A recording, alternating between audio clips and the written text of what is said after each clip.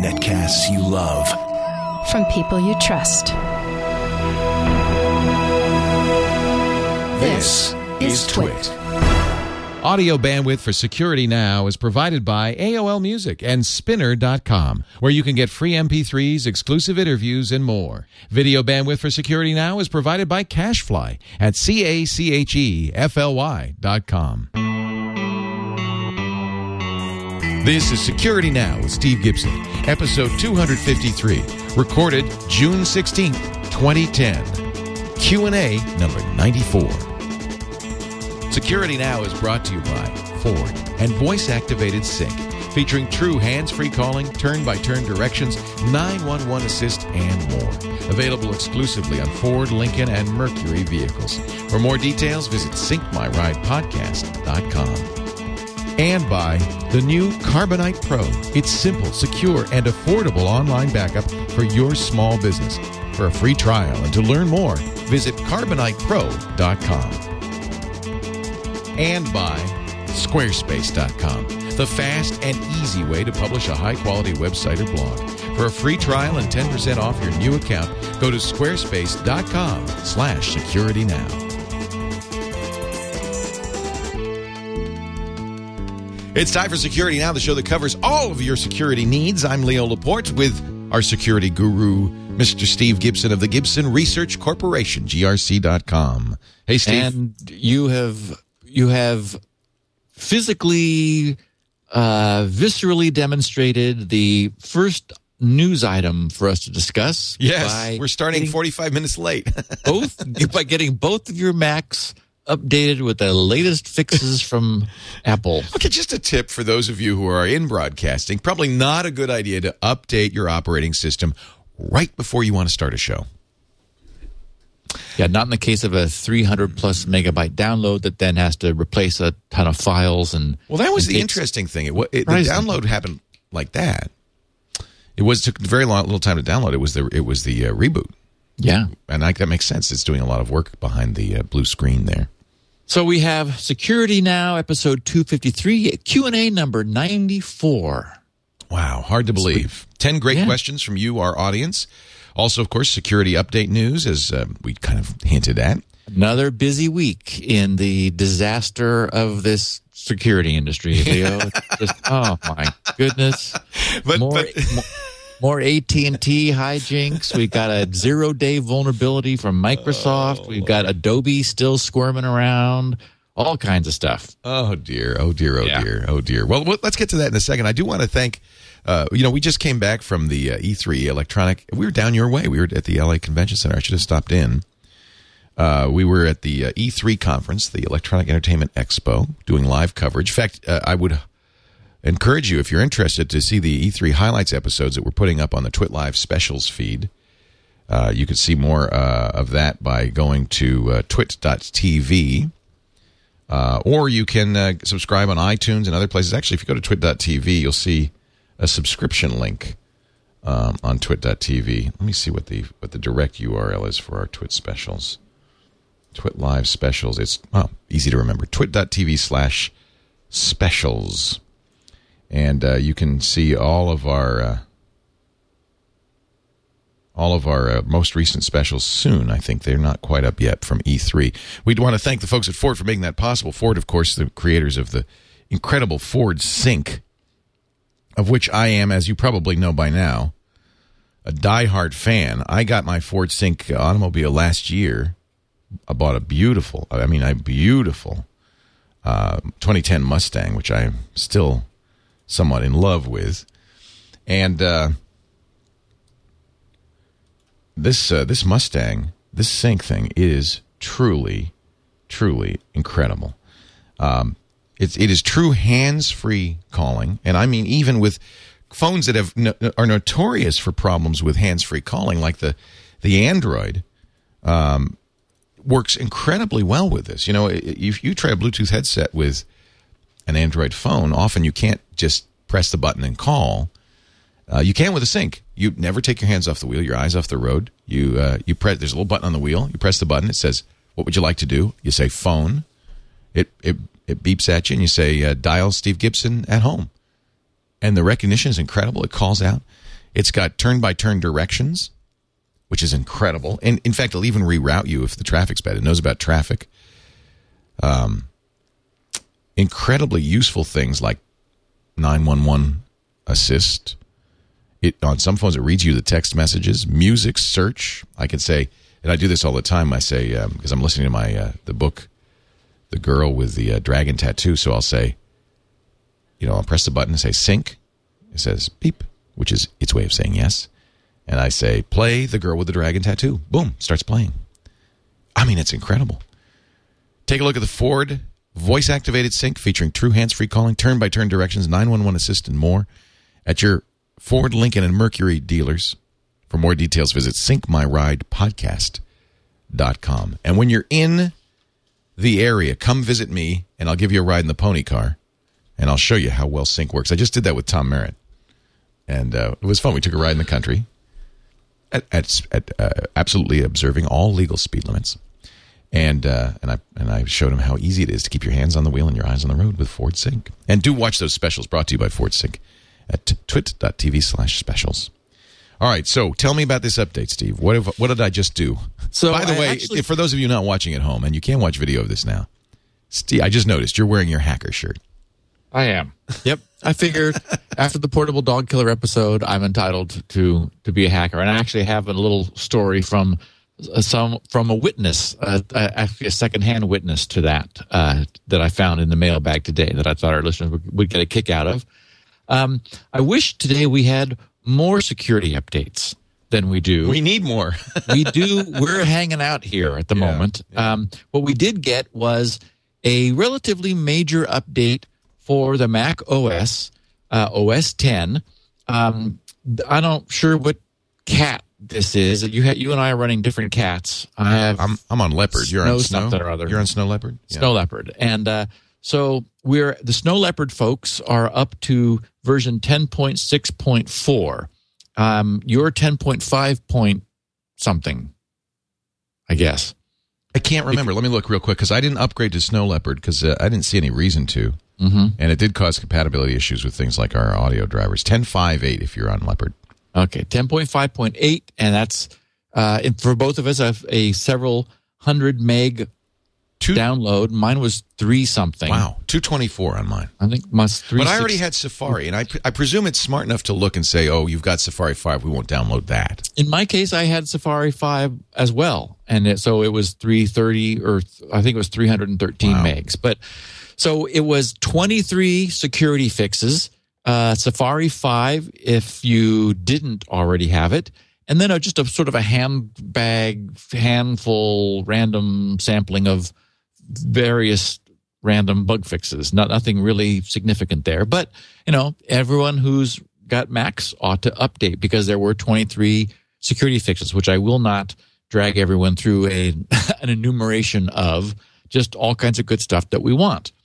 The reason I wish we had more update news is that Adobe has now fixed the Flash problem that we have talked about, but declared that they will not be fixing the PDF vector for this until the end of the month.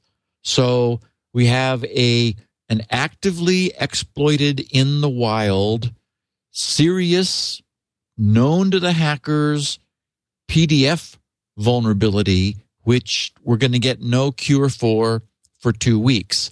It is possible to do what we talked about last week, which is to delete or rename this DLL in Windows systems, which is actually it's the Flash player that Reader brings along, and I'm blanking on the name. Auth something .dll. I blogged about it on my steve.grc.com blog a couple weeks ago. I'll go look.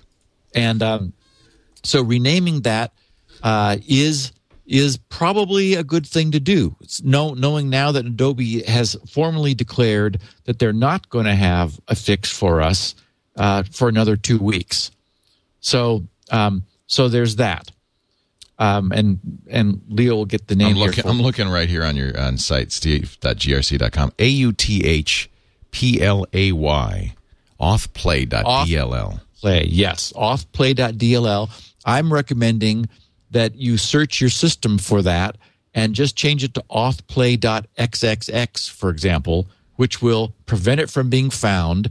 If by chance you then opened a PDF that had Flash in it, and I don't know why a PDF would have a Flash in it, but the point is that PDFs are Flash enabled by default, and disabling the Flash feature, which is available in the UI, doesn't prevent this from being a problem. So go figure that. But renaming this authplay.dll to .xxx will, if you were to open a PDF with this that was trying to invoke Flash, would just cause it not to function. It would, the PDF itself would fail to open. It's like, okay, probably that's a good thing because it was more than likely malicious.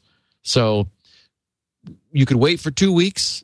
Be careful about what PDFs you open, or just rename this authplay.dll in order to be safe in the meantime. Then when Adobe's fix comes out, it'll just give you a new copy of authplay.dll with at least this known problem fixed. Since we last spoke on the podcast, a new vulnerability was revealed. What happened in this is not technically a 0-day vulnerability. I referred to it as such on my blog, and I blogged about it on the 11th, which was when this became known. What happened was, and this is somewhat controversial, a Google security researcher who claims that he was not doing this under the auspices of Google, named Tavis Ormandy, who's been known for releasing in a responsible fashion news of other vulnerabilities, informed Microsoft 5 days before he told the world of a vulnerability that he discovered in Windows XP and 2003 help system. So first off,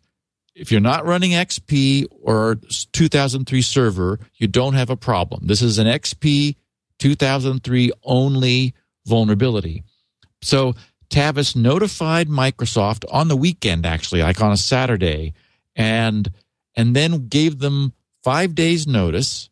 And what that unfortunately did was, even if Microsoft had been able to respond instantly, and we know that they are substantial non-instantaneous responders, sometimes taking as much as a year to fix things that they know about. But the point is that we just had our second Tuesday of the month of June. So we're now, from this point forward, if Microsoft doesn't do anything out of cycle, waiting a full month. Tavis couldn't have timed this any worse. And only giving them 5 days notice, then posting on a well-read security list all the details of the exploit with demonstration code in public caused a lot of controversy. And the problem, of course, is that he says he did this on his own time, not under the auspices of Google, despite the fact that he's a security researcher for Google. Now people are saying that this is like Google attacking Microsoft and not giving Microsoft sufficient notice, not doing the whole responsible disclosure dance where the researcher waits until the problem has been patched before going public with it, and so forth. So that hasn't happened. What we have now since then, okay, so this was, I blogged about this on the 11th and immediately put up a workaround to allow people to protect themselves, because I expected that this had all of the appearance of something that would be jumped on quickly, because it was in XP, no patch available.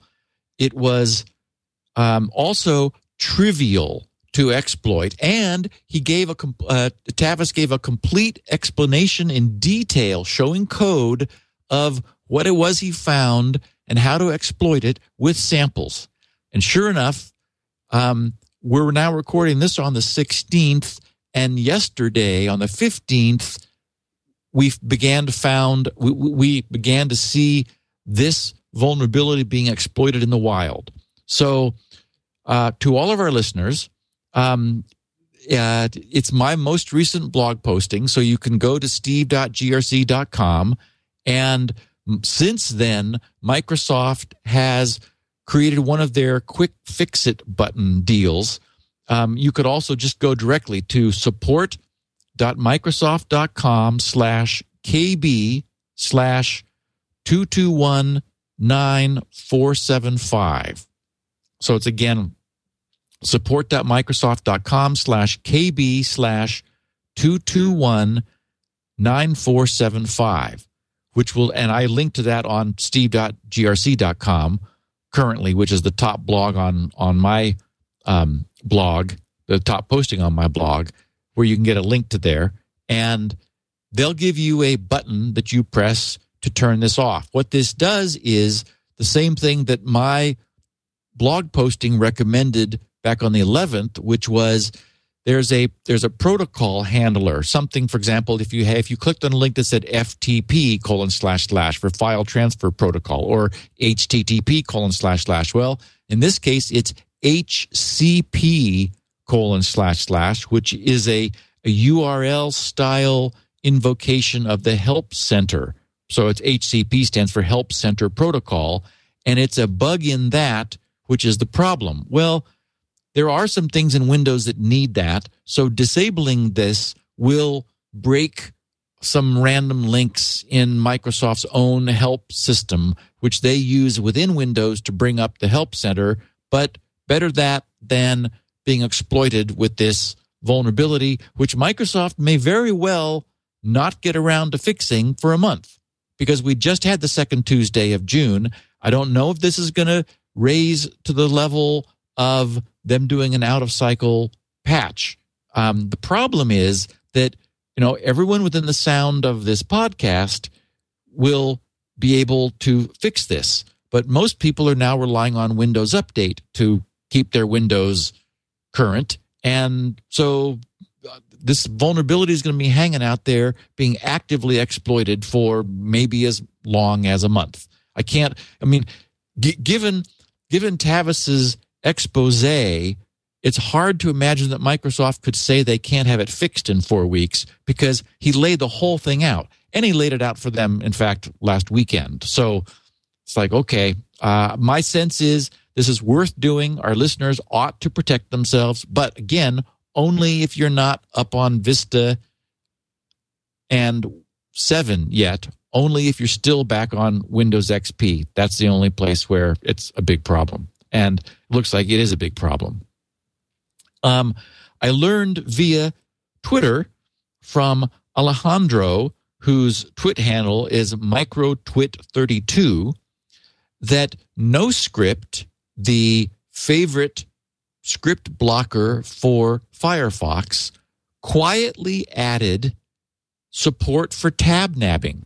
We talked about tab nabbing last week or the week before. Remember that that's an interesting exploit where pages that you're not viewing currently, for example, in Firefox, can be changed in a way that if you went back to the page, it could easily fool you to believe that your eBay session had timed out, or a Google Mail session had timed out, or something saying, oh, please re-authenticate. The idea being that the page changes when it's not the tab on top, so you're not viewing the page at the time. Don't notice that it changed from something completely different to something that is spoofing one of the services that you are using.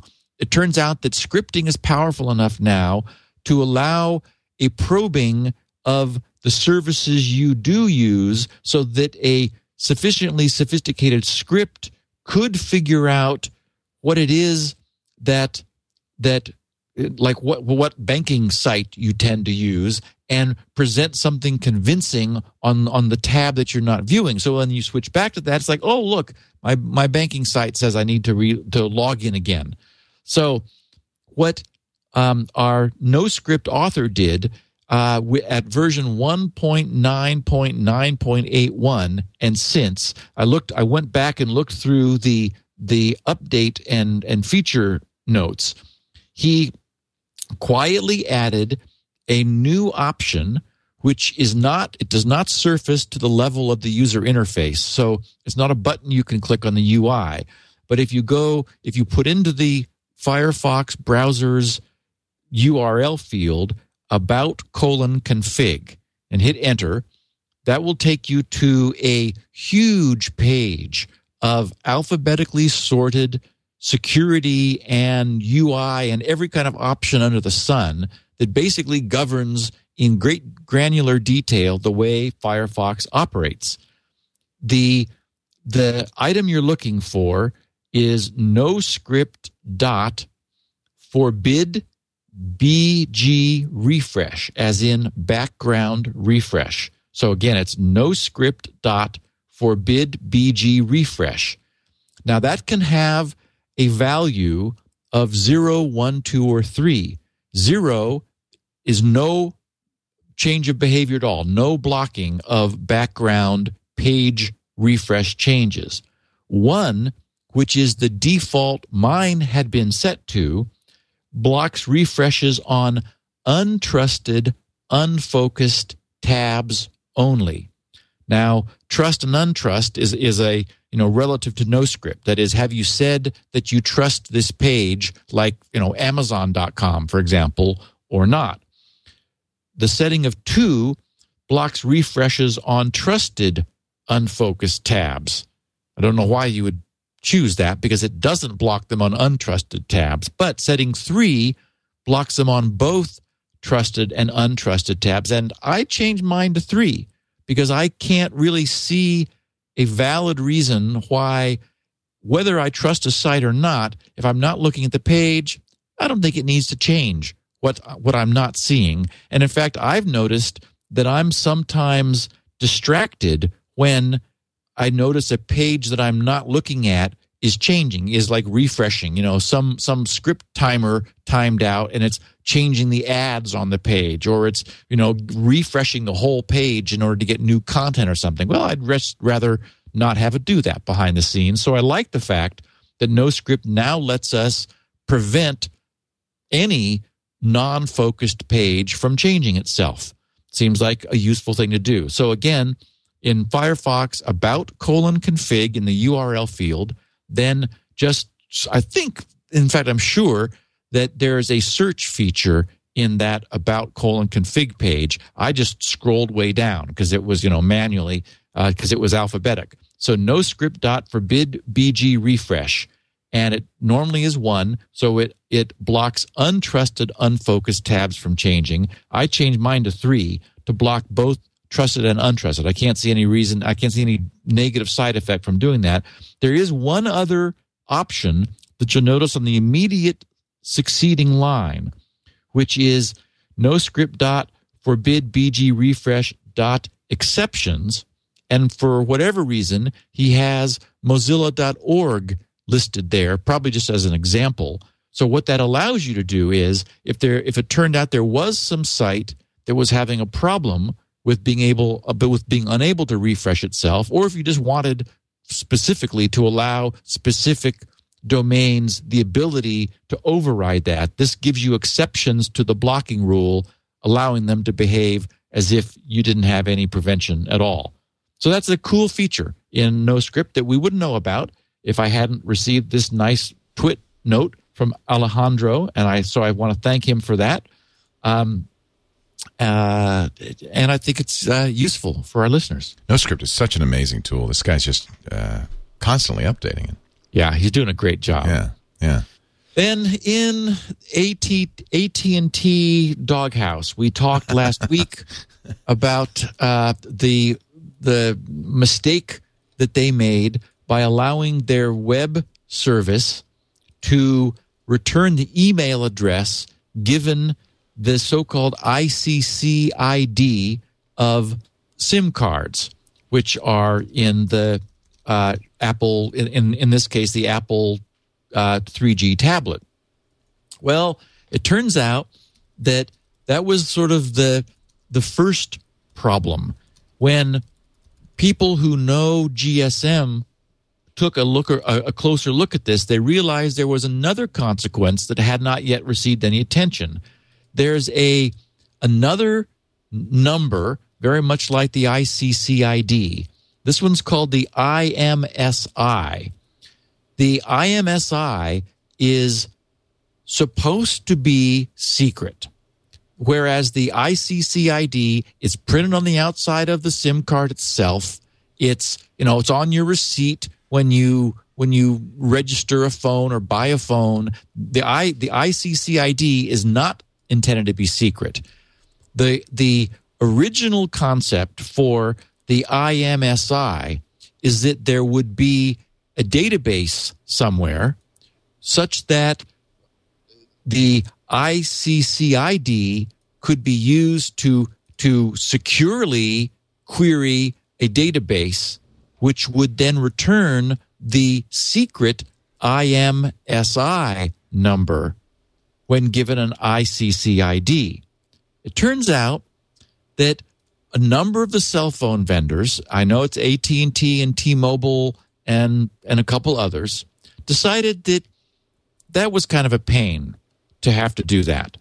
So they decided to use a stunningly simple transformation, merely a matter of swapping digits around, essentially, that allows you to calculate the IMSI from the ICC ID, meaning that what was supposed to be in the spec a secure, non-obvious relationship, for the sake of security, now becomes a matter of getting out a pencil and paper.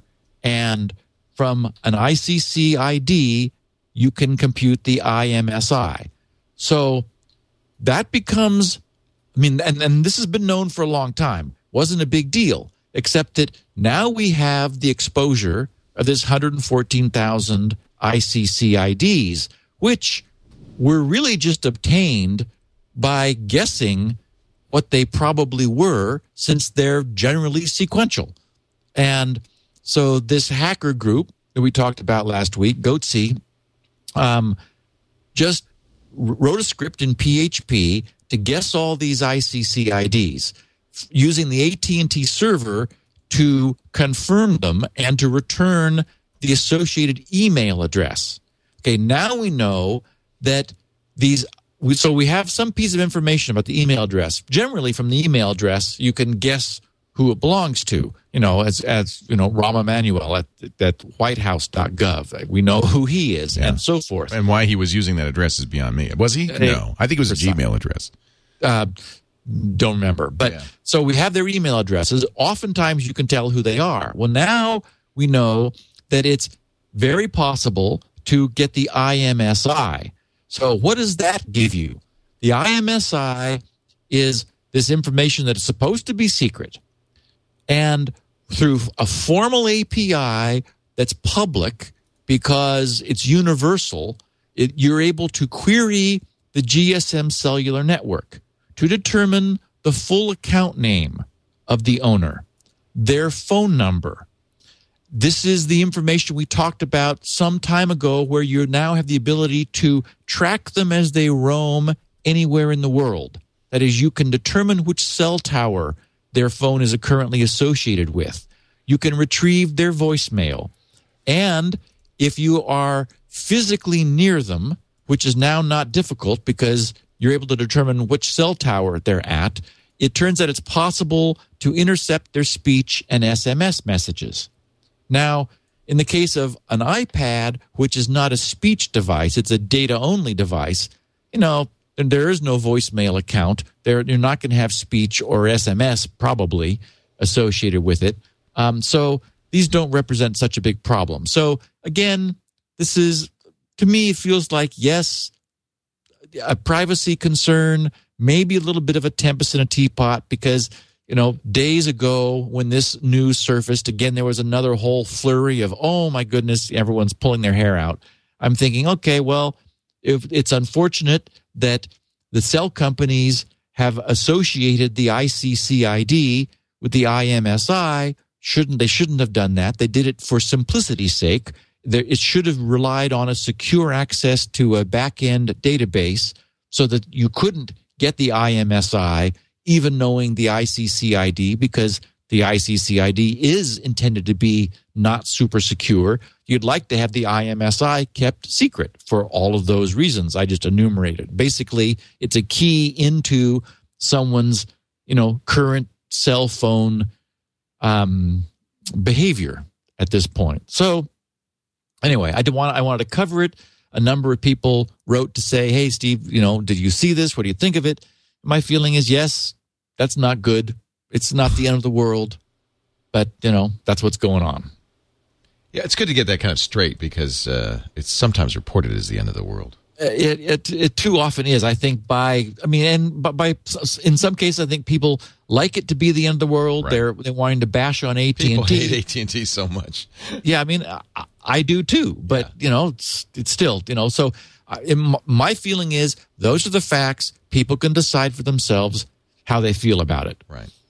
There was an interesting story that the Register, the register.co.uk picked up that I wanted to share with our listeners, because it tells it's an example of what can happen, and it reinforces something that I've talked about before that I just wanted to refresh.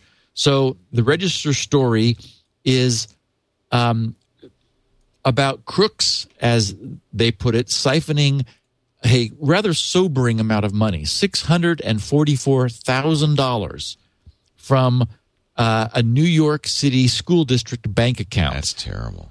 The New York City Department of Education was, and I'm reading from the Register, was defrauded out of more than $644,000 by hackers who targeted an electronic bank account used to manage, quote, petty cash, unquote, expenditures, investigators said.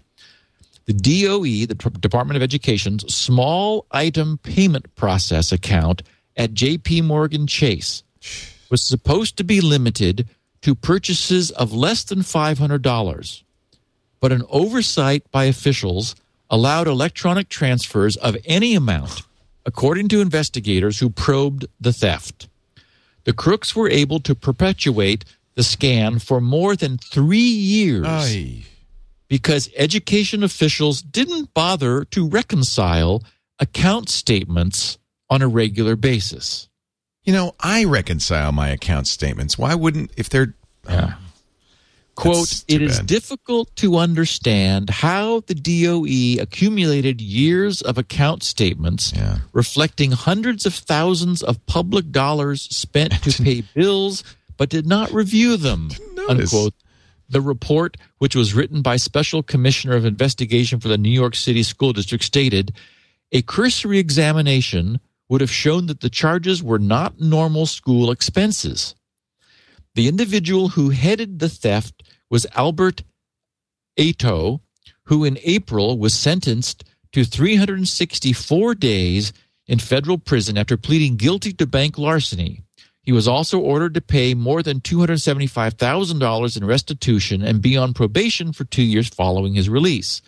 According to the report, Ato provided the account and routing information to others so that they could use it to pay student loans and invoices for purchases at Home Depot and other retail outlets. In return, Ato demanded cash payments from them. Because DOE officials failed to block the use of electronic transfers, the account was wide open. All that was required was the account number and the bank routing information.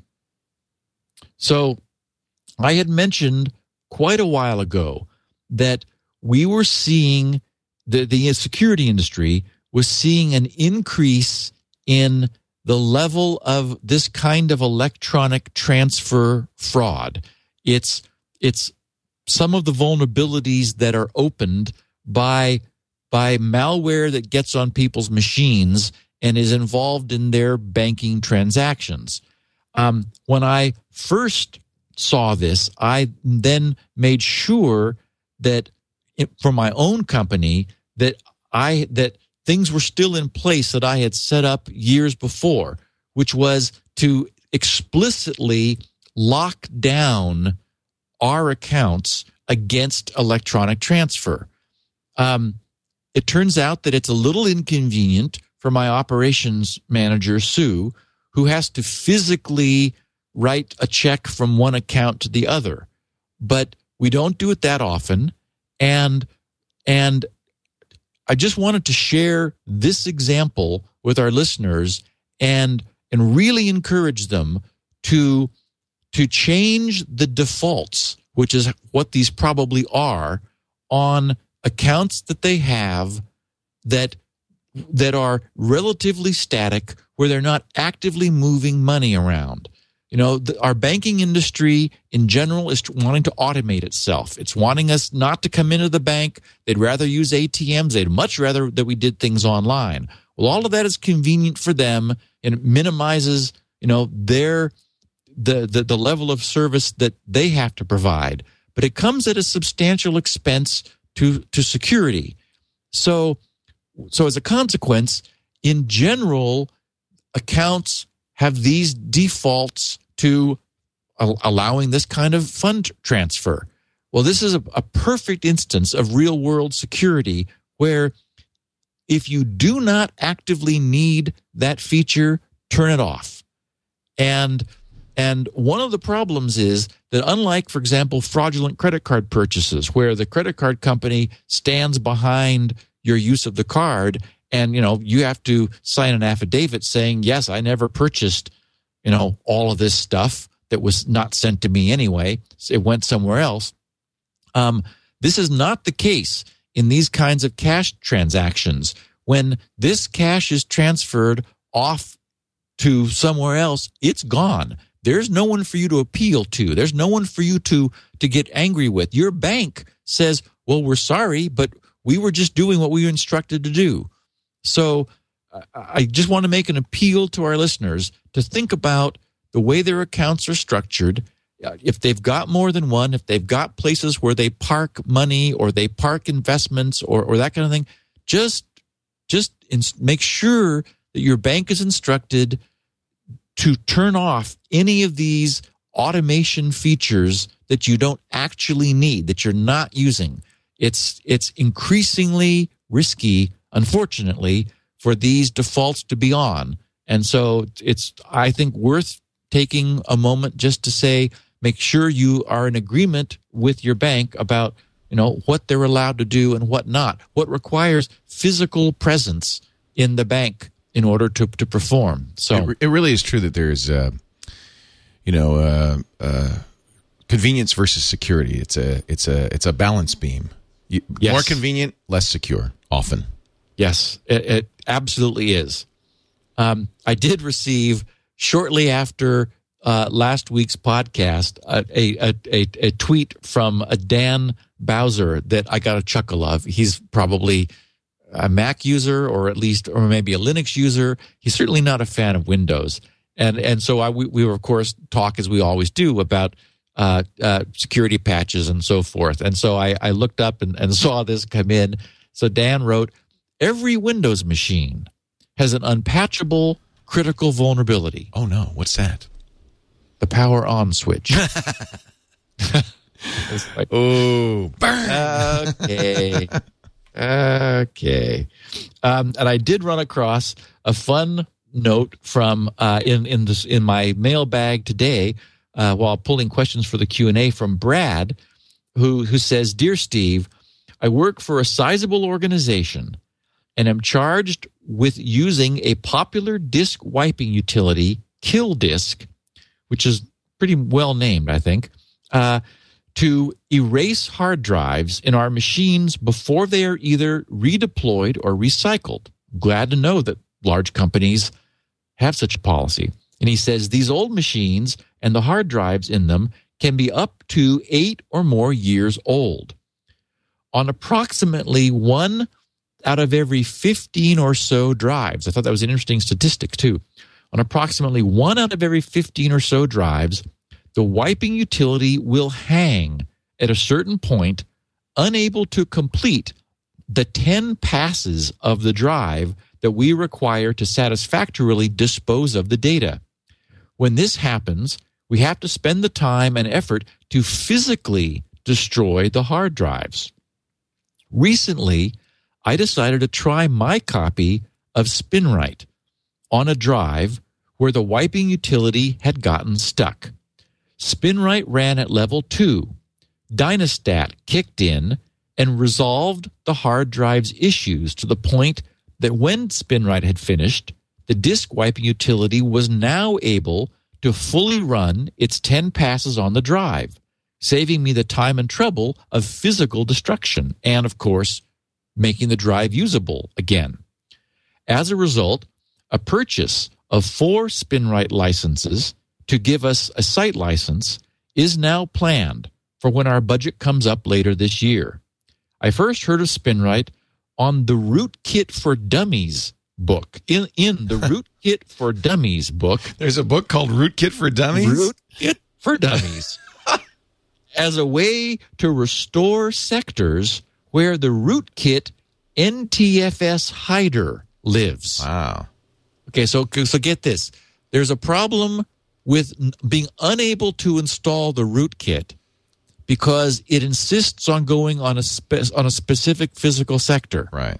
And if that physical sector happened to be bad, oh darn, you wouldn't be able to install your rootkit there. Right. So they said, run SpinRite to fix the sector, and you'll be able to install your rootkit. I love it. Not quite how I intended SpinRite to be used when I was designing it, but there you go. You have users in many areas. Out of the stories for SpinRite on Security Now, this was one application of the software I hadn't yet heard of. No kidding. Thank you both for an outstanding product and podcast. Now, you can't, in fact, if it has to be on a specific physical sector, you wouldn't be able to move it.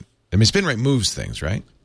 SpinRite works with the drive to relocate sectors underneath the file system. So if SpinRite couldn't recover the data, it would do the best job it could, and then tell the drive, swap this out for a good sector. Right. So one thing I did want to mention to Brad, and a tip for people who might want to use SpinRite like this, or who don't care about the data in the sector. Remember, he talked about how Dynastat kicked in. Right. Dynastat is very patient, and some might say very stubborn. It normally reads 2,000 copies of the sector while it's doing its Dynastat stands for dynamic statistics, where it's analyzing the data that it is able to read. Even if the drive won't read the sector, SpinRite's able to read what's there. And so it uses that in order to perform its data recovery. Well, in a case like this, where you really don't care what's in the sector, you're not trying to recover the data. You're trying to repair the sector without recovering the data. There is a command line option for SpinRite that allows you to dial down, or frankly up, the strength of Dynastat recovery. It defaults to 100, as in 100%. So you can say SpinRite space / Dynastat space 0, for example, or 1, to bring it down to 1% of normal strength, which would be 20 reads rather than 2,000 reads, or to 0, which says, don't bother recovering this data, just replace it. So in a case like a drive wiping scenario where you're unable to wipe because of a bad sector, you could use SpinRite to fix the drive without recovering the data by running it with Dynastat 0 setting, in which case it would just perform the recovery. It would repair the sector without recovering the sector's data. Very interesting. Cool. Yeah. Always nice. Somebody's asking in the chat room, you should do a show on SpinRite and how it works at some point. It might be It's a little self-serving. Self-serving, yes. Hey, we're going to come back with 10 questions. Got some good ones for y'all. Before we do, I do want to mention our friends at Squarespace.com. This is a great place if you're looking for somewhere, and I told Steve about this, but he decided to go somewhere else. Too many buttons for me. Too many buttons. Well, actually, all I wanted was a simple blog, and Squarespace clearly does way more than that. It's very powerful. I have to say, I mean, I think it's easy to use. It's not like it's overwhelming. In fact, why don't you go right now to squarespace.com/security now, and you can take a look at Squarespace. They call it the secret behind exceptional websites. You could try it. You don't even need a credit card for 15 days. Get a sense of what you can do with it. Immediately, I mean, you press 2 buttons and you've got a website going, a simple website going. It will, by the way, import and export from movable type, WordPress, TypePad, and Blogger. So if you want to put your existing site into it just to see what it looks like, including comments, you can. There's an amazing iPhone app, makes it very easy to blog. Incredible statistics, forms, photo galleries, social media integration. And what I really like is that, in fact, if you go to the tour, the examples link at squarespace.com/security now, you'll see an example of what sites can look like. And these are all done with Squarespace and the amazing Squarespace software. So you start with gorgeous templates, but then as you work with Squarespace, you'll see you can customize it completely. If you know CSS, it's unlimited potential. But even if you don't, you're always going to have a site that looks unique, has the great Squarespace software running behind it, not just for a blog, but portfolios for photographers and a whole lot more. Always got some great Squarespace software running behind it, the great Squarespace servers, so you never go down. Take a look at the examples. Unbelievable. How great Squarespace can look, how easy it is to use, how well it works. And now, free for 15 days at squarespace.com/security. Now, if you decide to set up a Squarespace site or move your existing site to Squarespace, very easy to do so. And we're going to give you 10% off for the life of your site, forever. 10% off every month if you use the offer code security now. Squarespace, it's where exceptional sites begin. Just fantastic stuff. Really, really well done. Squarespace.com/security now. Take a look at it. I think you'll like it. And we do thank them for their support of the Security Now program. All right, Steve, I have some questions if you are in the mood to answer some. Sure, absolutely. Right. And also some just good comments from our listeners, some, feedback. Yeah, by the way, you can always submit feedback to Steve at any time by going to grc.com/security now or grc.com/feedback, the direct link. Yep. This is question 1. And from an automotive engineering listener requesting anonymity. We were talking about that ODB port on the car and how it can be used to reprogram a car.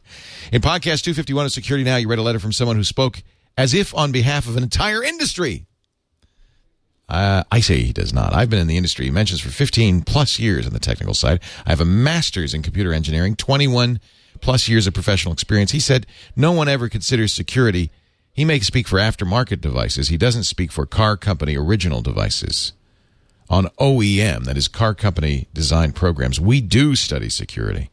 Money is spent on independent consultants to analyze security. And vehicle and customer safety are highly appreciated.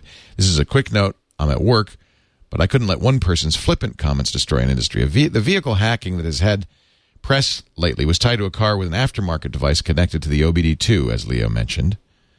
The takeaway from this is be careful what you add to your vehicle. Know what you've installed, just as you have, careful on what you install into your house or your PC. You agree? Yeah, and I thought that was an important point. This doesn't let me off the hook. I mean, in terms of like, oh, good, now I'm not going to worry about this because, we know from, 5 years of this podcast that security has been a concern during the 5-year life of the podcast. Certainly, we've seen it ramp up recently, yet the problems don't go away. The problems persist because our computer systems are phenomenally complex. And of course, cars, automobiles are getting phenomenally complex. So I'm really glad and heartened to hear that the automotive industry understands the problem, is paying attention to it, has analysts, independent consultants looking at all this, That's all good. That's all necessary. The problem is nothing is sufficient. That's the nature of this stuff. It's too hard to do. So I'm glad for it, but I will predict that we will see problems in the future. It's inevitable. He echoes what I was saying, though, that this hack at least requires physical access to the car. So, there are a lot of hacks when you talk about security. If somebody has physical access, they have a lot more they can do than just over the internet. And as of yet, this stuff requires security, requires physical access. Correct. So just a point. Correct. John Hewen with question 2 in Austin, Texas, wonders why microcode reduces complexity. This is from the last episode where we talked about a risky business. Hey, Steve, great show as always. I'm hoping in the upcoming Q&A you might be able to explain in a bit more detail how having microcode made engineers' jobs easier in terms of the number of and OR gates required to implement complex instructions. Why is it not the case that having a computer within a computer just meant that those and OR gates had to be implemented in the microcode area in order to run those instructions and manage the main area? Or if microcode allows those types of instructions to be executed in a fundamentally different way that doesn't require those and OR gates, why can't the rest of the instruction set be implemented that way? Keep up the great work. So he's saying, really, when you were saying that one of the things that came up was that they were building into the silicon these fancy instructions like linked lists. So they came up with microcode as a way to implement it within the silicon, almost in software. But was it software, or does it require actual and OR gates? Yes, exactly. And I liked John's question. I thought it was a really good one because he's saying, well, okay, all you've really done is move the complexity from one place to somewhere else. Why is it? But why is it any less complex? There's two things that microcode does. The first is that, as I described it, the microcode which is used to implement instructions is generally a long word that is it's many, many bits wide, and the bits are turned on and off in order to open and close paths through the system in order to implement the instruction. So you route some bits of the instruction word to the adder, and then you route some like the a memory fetch results to the adder, and those get added, and then they go into a buffer. And so one of the real powers of using a ROM, a read-only memory, is as a lookup table. If you imagine a matrix, a two-dimensional grid, where you have a bunch of inputs on one side, that is like on the horizontal, and a bunch of outputs on the vertical. And this grid is filled with a collection of ones and zeros at the intersections, such that when you select one of these addresses, some number of bits change on the output. What a ROM does, allows you to have an arbitrary association between the inputs and the outputs. And if you were to implement that same arbitrary association in discrete logic, you'd just pull your hair out trying to with standard ands and ors and nans and nors, inverters and all that, trying to wire up what you can do so easily with a simple table. So the first part of this is that a table lookup, as it's called, can beautifully, with almost no components, just like a little ROM, can allow you to map an arbitrary combination of inputs into a different combination of outputs. So that's a huge simplifying thing, which is one of the things that microcode is a table. And the second part is that by doing a big job in steps, you don't have to do it all at once. So microcode implies multiple steps to to achieve some end. So without this notion of multiple steps, all the instructions you had, no matter how complex they were just going to have to happen, bang, just in a single cycle. I mean, it would be like an amazing amount of work somehow almost magically being done, bang, all at once. And instead, if you've got microcycles, then you're able to break up a complex job into many smaller steps, each of which is more simple. So that's the second way that you get simplicity, is by sort of factoring all the kinds of things the computer might do into simpler, smaller steps, and then allowing yourself multiple steps to achieve a bigger result. And as a consequence, the savings are dramatic, such that virtually all systems today use microcode in order to get the job done.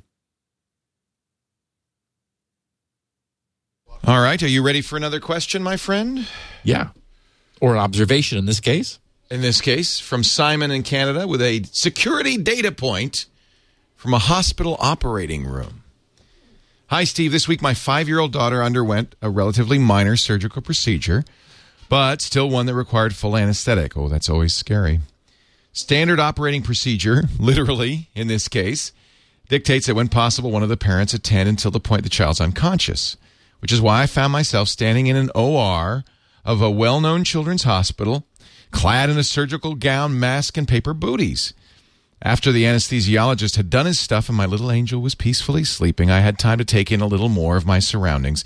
It was then I noticed, oh dear, that the rest of the nurses and docs, who currently had nothing to do, were watching a World Cup game streaming live on one of the operating room computers via a flash player. Now, I obviously have no idea whether this PC was segmented for the more critical systems in the OR, but I do know that the screen immediately next to it was displaying the medical imaging. I also know that A, there is at least one computer with an internet connection in that operating room, and B, it's got Flash installed, one of the most fertile attack vectors for recent malware. Just an interesting observation I thought you might be interested in sharing with your listeners and viewers. Thank you, Steve and Leo, for your great work. Wow! Yeah,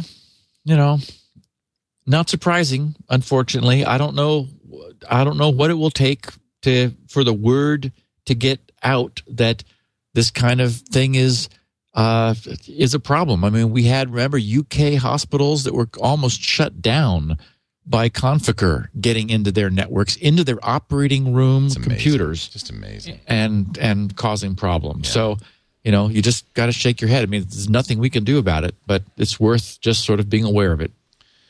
Question 4, James Truesdale in St. Louis, Missouri had a risky question. Listening to the podcast, heard your explanation of how instruction sets grew due to programmer requests for more complex instructions to make their life easier. I had this thought. Instead of adding instructions, why not just use macros? You mean do more work for commonly used operations? Well, you just answered the question, Leo. You mean work harder? No. Yeah. The idea was that back then memory was very expensive, and so it really wasn't the program. I mean, the programmers wanted more powerful instructions rather than using less power, rather than using more less powerful instructions. Right. So, for example, in the case of, for example, the VAX that has a linked list instruction, which is like doing all this amazing pointer moving around, programmers were able already to manually manage linked lists, and they could have certainly hidden all of the instructions that they were using underneath a macro. Of course, that would have been dangerous because it's very easy to forget how much work a macro is doing, because it's hiding all of the work it's doing from you. It's convenient from a programming standpoint, but the problem is it would be expensive in terms of time and also the memory that it would take up. So back then, different from now, where you might say, hey, wait a minute, risk approaches are much more, many small, simple instructions than CISC machines were back then. Back then, memory was expensive and slow. So what the programmers were saying was, hey, we're expending all these instructions to manipulate pointers in a way that it'd be really convenient if we just had an instruction that could do it for us. Then we'd save all of this expensive memory and all the time it takes to fetch from this expensive memory. So macro doesn't do the job that implementing complex instructions in microcode does. Yeah, I think we kind of touched on that last week, but just it's worth reiterating. It isn't laziness; it's a response really to scant resources, as a lot of this stuff is. And as resources change, you change what you do. That's why we don't need risk so much anymore. I love this one. For question 5 from Haystacks Calhoun in New York City. He wonders about Google Search's SSL beta. Is it true that the new secure search, we talked about this on Twig, and I think we talked about it on Security Now. Now they allow HTTPS when you do a search, is not immediately secure if used at some places. For example, at work, because they have, quote, a web cache doing a man-in-the-middle attack on those searches, end quote. Apparently, an examination of the certificate shows it's from the web proxy and not from Google. I'm told this is less secure, as it will show in the web proxy history. Can you confirm or explain the reality of this? Thanks. We did kind of talk about this, too. Well, I thought this was worth mentioning, though, because I could see how people could assume that simply using HTTPS to search Google would immediately protect them from anyone knowing what they're searching for. That is, would protect them from someone, for example, otherwise being able to look at their search queries. And so we've talked about this issue of SSL interception using a proxy whose certificate has been installed on your browser, much as is sometimes now and increasingly being done in the workplace, so that corporations are able to apply the behavior filtering that they want to prevent people, for example, from going to social networking sites during the day while they're at work. Wait till you get home to do that. Or in order for the antiviral software to be able to perform its antiviral checking of even content that comes in over SSL. As a consequence, proxies are able now increasingly to peek into those connections. Well, that does mean, as Haystacks has apparently heard people saying, that it is not automatically the case that your Google searches cannot be eavesdropped on by corporate management just because you're using secure searches. That if the technology is there, as would be revealed, as he says, by looking at the SSL certificate from a connection to Google, is it Google's certificate or the proxy's certificate that you see? If it's not Google's, then you've actually connected to something other than Google between here and Google, which has done so for the specific purpose of getting into your connection and seeing what's going on. Question. Let's see. That was question 5. Let's take a break and get to question 6. Jeff wants to recover the keys to his kingdom, and we'll do that in just a second. But first, I want to tell you how to save the keys to your kingdom. We've talked before about Carbonite, the great backup solution that consumers use. It's automatic in the cloud backup using AES 256-bit encryption, so you're safe. SSL. So even if you don't encrypt, you're safe. You can, and that's important because Carbonite, for instance, on a laptop, will back up whenever it's at an open access spot. It'll say, "Oh, I have connection. I'm gonna continue my backups." And so that's why it uses SSL. Make sure that you're not in any way exposed. I recommend using the AES, especially for people who are listening to this show, and have it encrypted. You keep the password so no one has access to it except you do. It's always going on, except when your machine's idle. When you're using it, of course, it slows down. They're very good software so that they are absolutely not using resources you need, but there's a lot of idle time on your computer when it can be backing up, and that's the beauty of it. You never don't have a good backup. Well, now for business, there's Carbonite Pro. Same great Carbonite backup for your small business. That means a central dashboard. So as many users as you have, you can always know, are they backed up? Are they safe? It also allows you to restore individual users if you turn this permission on, which I think is a good thing because it's kind of embarrassing to have to ask for a restore from the IT department. CarbonitePro.com. If you go there right now, you can get 30 days free. Join the 100,000 business users who are already using Carbonite for their backups. Take a look at the pricing, too. As I said, free for 30 days, but very much more affordable than if you try to use, as many do, the consumer Carbonite. Up to 20 gigabytes, just $10 a month. $10 a month for 20 gigabytes backup.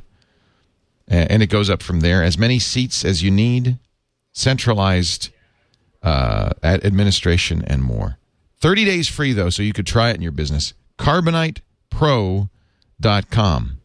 I'll give you a good example. Let's say you have 18 seats, 18 computers, 5 gigs each. There's no charge per computer.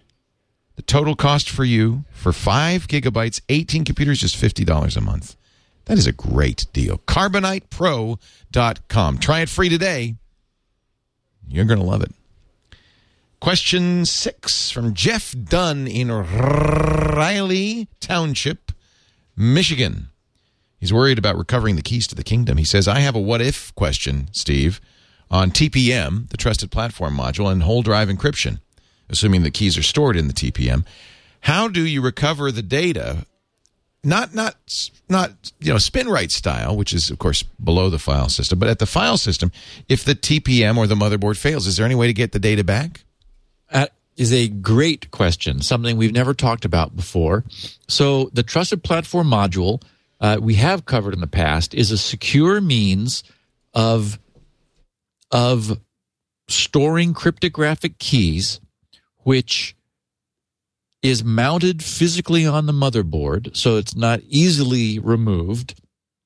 The question being, what would you do if, for example, something like TrueCrypt was relying on the Trusted Platform Module to obtain its keys, which is a good way for something like TrueCrypt to operate, because you would have to authenticate to the Trusted Platform Module before it would release that information. The problem is, what happens if it dies? Motherboards die, random chips die, lightning strikes machines, blows them out. The answer is that in every case that I've seen, there is a means for backing up the data that's contained in the TPM.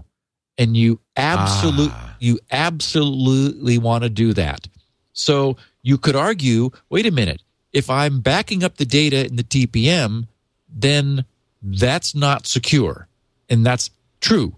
Basically, you're saying, give me a copy of what's in the Trusted Platform Module so that I can have that offline. And that's the key. That, again, it's one of these security balancing things. You need the data in the TPM to be online and to sort of be on the front line where it's protecting the data from any other activity, viruses, malware, or just misuse, whether deliberate or not. But it also makes sense to have a secure backup copy where you stick it on a thumb drive, for example, and you put it in a safety deposit box. So you're responsible, and it's important that backup be secured, but it's offline, and it doesn't. You're talking then about physical security rather than protocol, data security like the TPM is. So for sure, make a backup copy of the data in the TPM onto a thumb drive, onto a CD, wherever, and then physically secure that somewhere so that if the worst happened, you would be able to reload this data and still get access to your protected content. Very important. Yeah, that's good to know. And same thing with the security certificates used by BitLocker on Windows. You can back up that certificate, but if you don't, you're done. So back it up. Yes, well, and frankly, any webmaster who's used SSL has gone through the same thing. You know, I have my server's private keys are necessarily stored on the server. That's what it uses to negotiate its side of the SSL handshake and connection. Yet it's crucial that I protect those from bad guys because I don't want them getting my server's private key, or that would allow them to spoof SSL connections. And that's true, any site which is offering secure connections. There is confidential data. There is, very private data in the form of the server's private keys, which the webmaster is responsible for safeguarding. And, so I've got those written carefully and locked up physically in an off-site location so that I always have them if I need them, but so that they can't get loose inadvertently. Michael in Denmark with a question. He wanted a sanity check on soliciting malicious traffic. Stephen Leo, just a quick one here regarding stealth ports. I just changed internet service providers, got a new router. My new router is kind of locked to the ISP's configuration, only has very limited capabilities, no firewall, but nonetheless basic port forwarding capabilities. I use port forwarding for a couple of services. I want the rest of my ports to be stealthed. I found I could achieve this by setting the DMZ forwarding IP to an IP in my range that is not used. Oh, that's interesting. My question is, however, is there any risk connected with this? The router will now allow traffic to flow to my internal net, but there's nobody at that IP address, so there shouldn't be any danger, right? I mean, could some sort of malicious traffic enter my network and do mischief? I don't see how, but I thought I'd better ask you just to be on the safe side. That's a clever hack. Well, now, okay, some listeners who are familiar with port forwarding are rolling their eyes at this point, saying, wait a minute, this is dumb. Everyone knows you can use a DMZ to forward to a non-existent IP. Okay, it has been done before. The reason I chose this question was that the data does not appear on your network. And it's not even aimed at a non-existent IP. And I thought that was significant because remember that the way Ethernet works, when your router receives a packet from the outside bound for any IP, it looks in its ARP table, the Address Resolution Protocol table, to find out which MAC address on the network has been associated with that IP. So if something comes in to an IP address that doesn't exist, the router will make an ARP broadcast saying, hey, I've got a packet here for, IP address 192.168.0.111. Who has that? There'll be no response because no machine on your LAN will have that IP. So the router cannot put that potentially malicious traffic on your LAN. It has nowhere to send it to. So it'll make that broadcast when something bogus comes in to your DMZ port, which you've deliberately set to a non-existent IP. The router makes the ARP broadcast, says, who's got this? Nobody answers, and the router throws it away. So it's a great thing to do. Clever. So because it not only means that your router won't respond on to any of that traffic, but your LAN is completely safe. None of that traffic can enter the LAN because there's nowhere for it to go. The router's trying to send it to someone.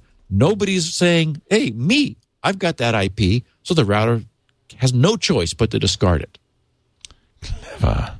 Very cool. We're going to do one more because we're running out of time, but I think this is an appropriate one because Starbucks is adding free Wi-Fi on July 1st. William D. Elliott in Dallas, Texas wants a Wi-Fi best practices reminder. Longtime listener Steve, with his new free Wi-Fi in all Starbucks stores. I mean, that's going to be the largest rollout of free Wi-Fi in the world. I mean, it's thousands of stores. Could you briefly review the basics or best practices for those of us who want to use our laptops in Starbucks? We can't bring a router into Starbucks to protect us. So what do you recommend people do? Well, actually, you can bring a router into Starbucks. Do you? No, but Mark Thompson does. Of course he does. There are some travel routers, right, which are little Wi-Fi access points that you're able to plug yourself into.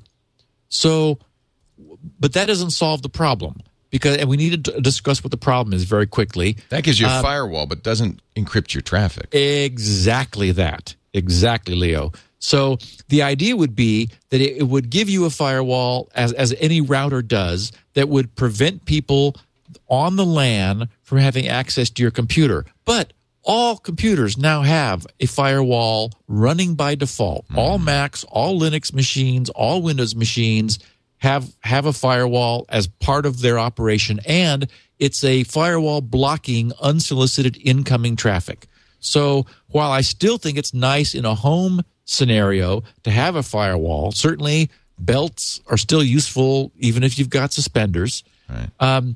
In a wireless setting, you'd still have unencrypted traffic between that little router and the location's hotspot. So while it is possible to have a router, it doesn't help you.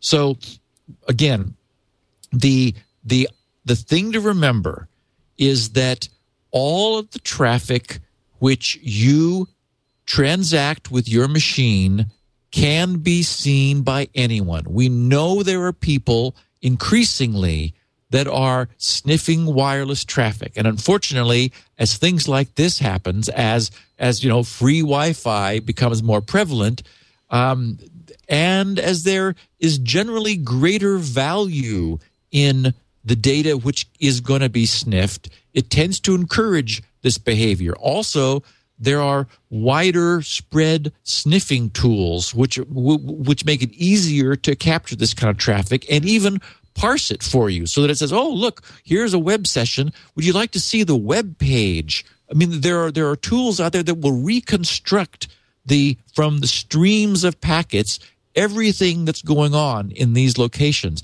And they're unfortunately easy to use and becoming more widespread. So you just have to remember in all of these situations that the fact that it's free and open also means that anyone has access to it. Only SSL protects you. Only secure connections protect you. So it's very often the case that email to, for example, POP and IMAP servers may not be encrypted. So not only is your logon credentials available, but very often the actual data, that you're sending and receiving in email is available. If you're using web-based mail, make sure that it's secure. And if you're able to do things with websites that accept an HTTPS, it's worth trying to put that in there. In general, I think it's best to just be afraid. I mean, that's true. It really is. Just be afraid. Just be afraid. That's the best advice I have for you is, use it if you have to, right. Try not to. And if you are using it, be afraid. Or, if you use something like Go to My PC to get to a secure computer, that uses SSL. That would essentially be secure. I suppose, I don't know, I don't have experience with other ones, but something like LogMeIn probably uses SSL. If it doesn't. Yes, and it's a very good point. Any VPN solution, we know that I'm working on one, CryptoLink. Right. If you have access to OpenVPN or Hotspot VPN, any kind of a VPN solution is also great protection because it will wrap your computer and all of its traffic in that tunnel and get it out of the danger area before it unwraps it and decrypts it. So that's also makes a lot of sense. Steve Gibson, as always, a wonderful show. We have 2 questions we didn't get to, but will you save those for next time? I'm going to. Good. Yes.